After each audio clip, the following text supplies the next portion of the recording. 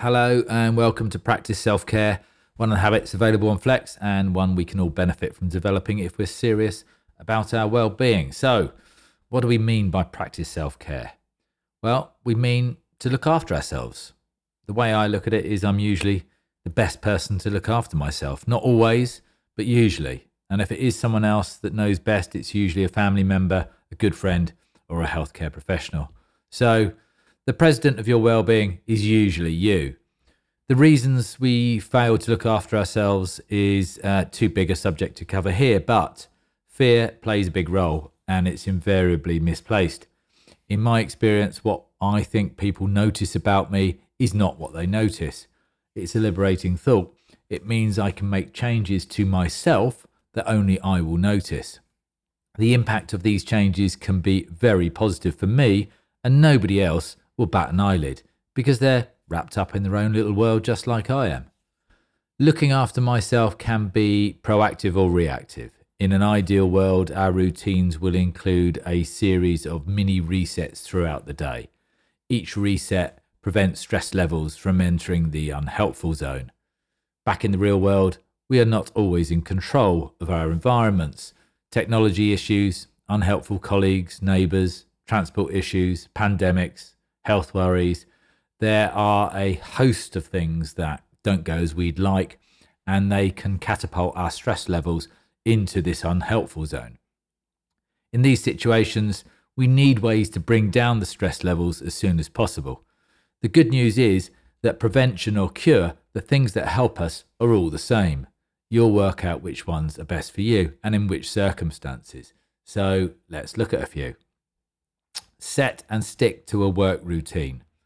Parkinson's law is the adage that work expands so as to fill the time available for its completion. In simple terms, if you don't set yourself limits, you'll keep on going because there's usually more work to be done. The more you stick to your routine, the easier it is to stick to your routine, and eventually it becomes automatic or the new normal. Most importantly, when your workday stops, stop working. Ditch the work technology, get out of your work clothes. Work is done for the day. It's time to do something else instead. Regular breaks.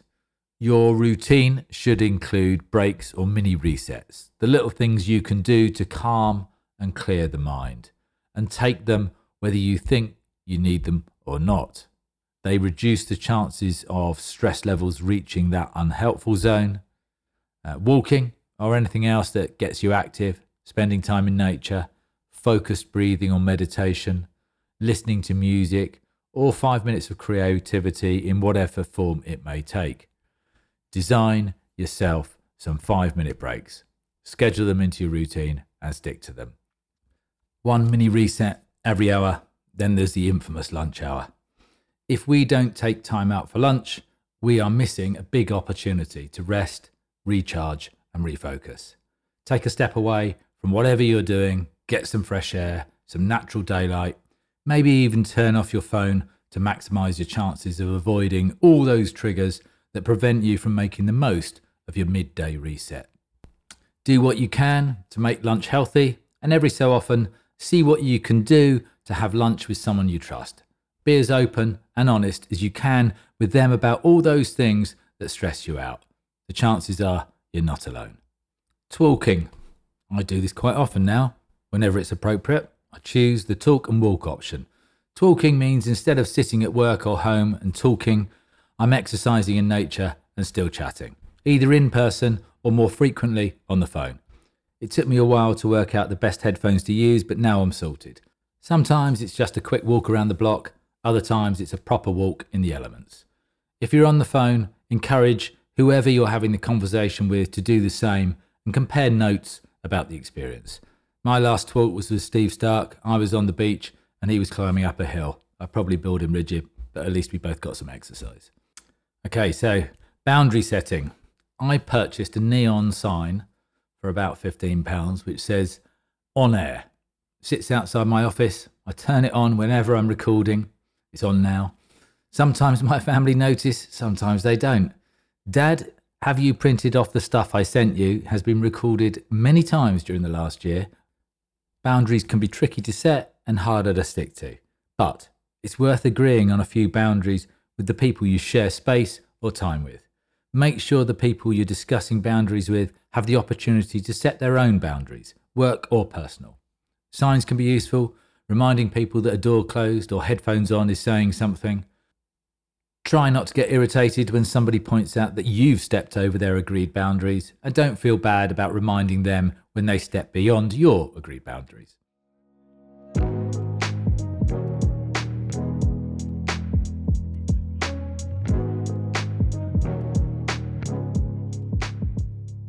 Explore the alternatives. It's very easy to assume the ways in which you look after yourself are the best ways. Maybe they were once, but the times they are changing. There are always other ways to look after yourself. Stick a dedicated research slot into your calendar and ask friends or colleagues how they look after themselves, and share what you discover with others. Be kind to yourself. If you don't look after yourself, you're not going to be much good to others. Self-criticism can be helpful. It can spur you on to greater things, but there is a limit. Incessant criticism of yourself with no compassion for the fact you're an ordinary human being who doesn't always get it right is unhelpful. It's simply about finding a balance. Maybe you've been busy enough this week. Maybe it's time to ask for help. Time to tell your partner, boss, colleague, family, friends about this thing you're proud of or struggling with. Maybe it's time to schedule those regular breaks, or time to do something social with a friend or two. My inner critic has a habit of comparing me to others, but what do I really know of others? I know very little about them. Maybe they're not having as much fun as I think, aren't as creative as they appear. Maybe it's time for your compassionate side and your inner critic to come to some sort of agreement about what's sustainable. Maybe it's time to consider the idea that you're good enough already. Don't settle for surface level relationships. It can be extremely stressful if you can't or don't share how you really feel, or when you do, it's completely ignored. Or if the people closest to you aren't able to be vulnerable with you. In my experience, there are no quick fixes, and small steps in the direction of more openness can often increase the pain before it gets better. But longer term, a little bit of risk taking here and there can be a very positive thing for them and you. We're social creatures, and our relationships are stronger when we reveal our vulnerability. Check out the wonderful Brené Brown if you want to understand more about the power of vulnerability.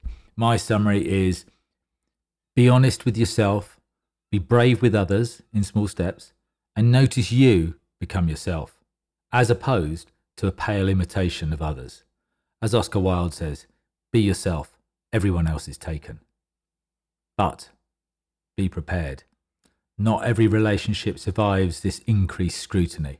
In my recent experience, that letting go of a particular relationship can be the hardest, but the single most important thing you can do for you and your well-being. To summarize, we avoid practicing self-care because we put the needs or opinions of others above our own. The result is lose-lose. We suffer, and as a consequence, the people around us suffer. When we look after ourselves at home or work, we benefit and the people around us benefit.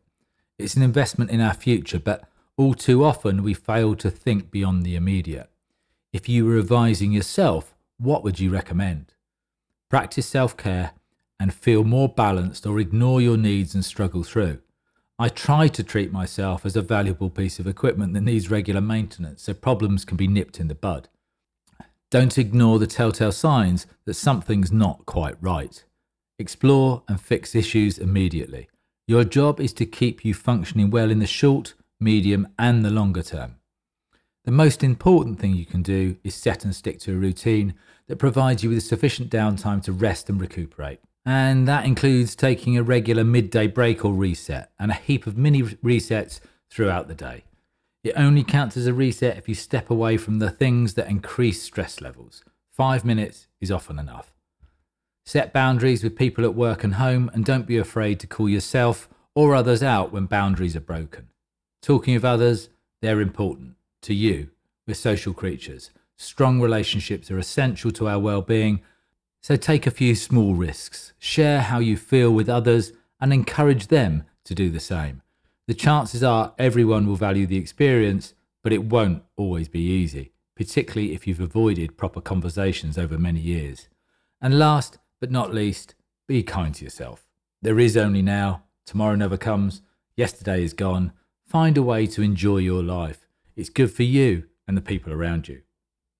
There are many ways to look after yourself. If you're new to the idea that it's okay to look after yourself, then the start of all this is tricky to navigate. The chances are it will slip your mind, but it's not a problem. The more you look after yourself, the easier it is to look after yourself. But don't be surprised if when you slip, you feel like you're back at the beginning. You're not. Your new neural pathways have started to form, and you'll get back into the swing of things pretty quickly. Find a way of thinking that keeps you on track. I think of myself as a machine that needs regular care, a machine that underperforms when it's working for too long without some TLC. Repeat until practicing self-care is part of your normal routine. Have fun, and don't you dare feel guilty about looking after yourself. If you've already downloaded Flex, you'll have access to a range of practical and actionable small steps designed to build the habits that lead towards your goals. You'll be able to convert these small steps from one-off experiments into something you repeat on a regular basis. We call them routines.